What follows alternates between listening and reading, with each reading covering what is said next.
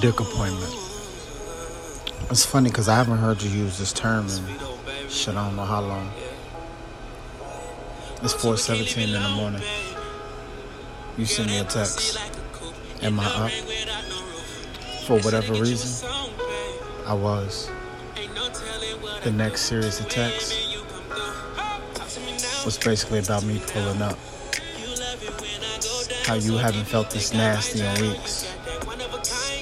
And you need me to put an end to this feeling.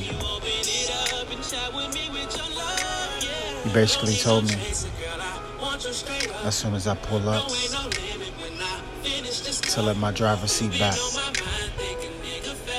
that you was gonna ride me right there in the driveway. You couldn't wait for me to get to the door.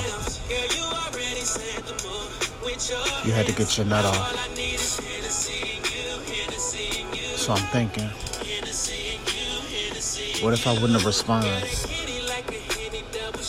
Would you have crawled into the middle of your bed, turn that camera on, pull those sexy ass thighs of yours back, and play with your pussy?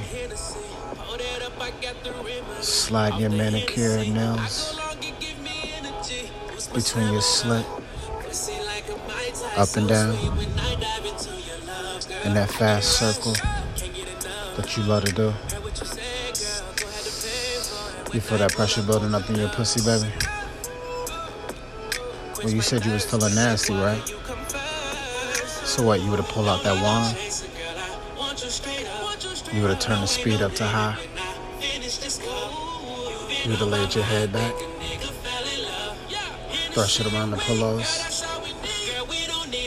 I just need you to understand that no matter what you would have done, nothing compares to my tongue. That vacuum lock that I get on your clitoris, let's not even talk about that. What we need to discuss is how it's 5 a.m. in the morning and I'm racing through the city on a slow night.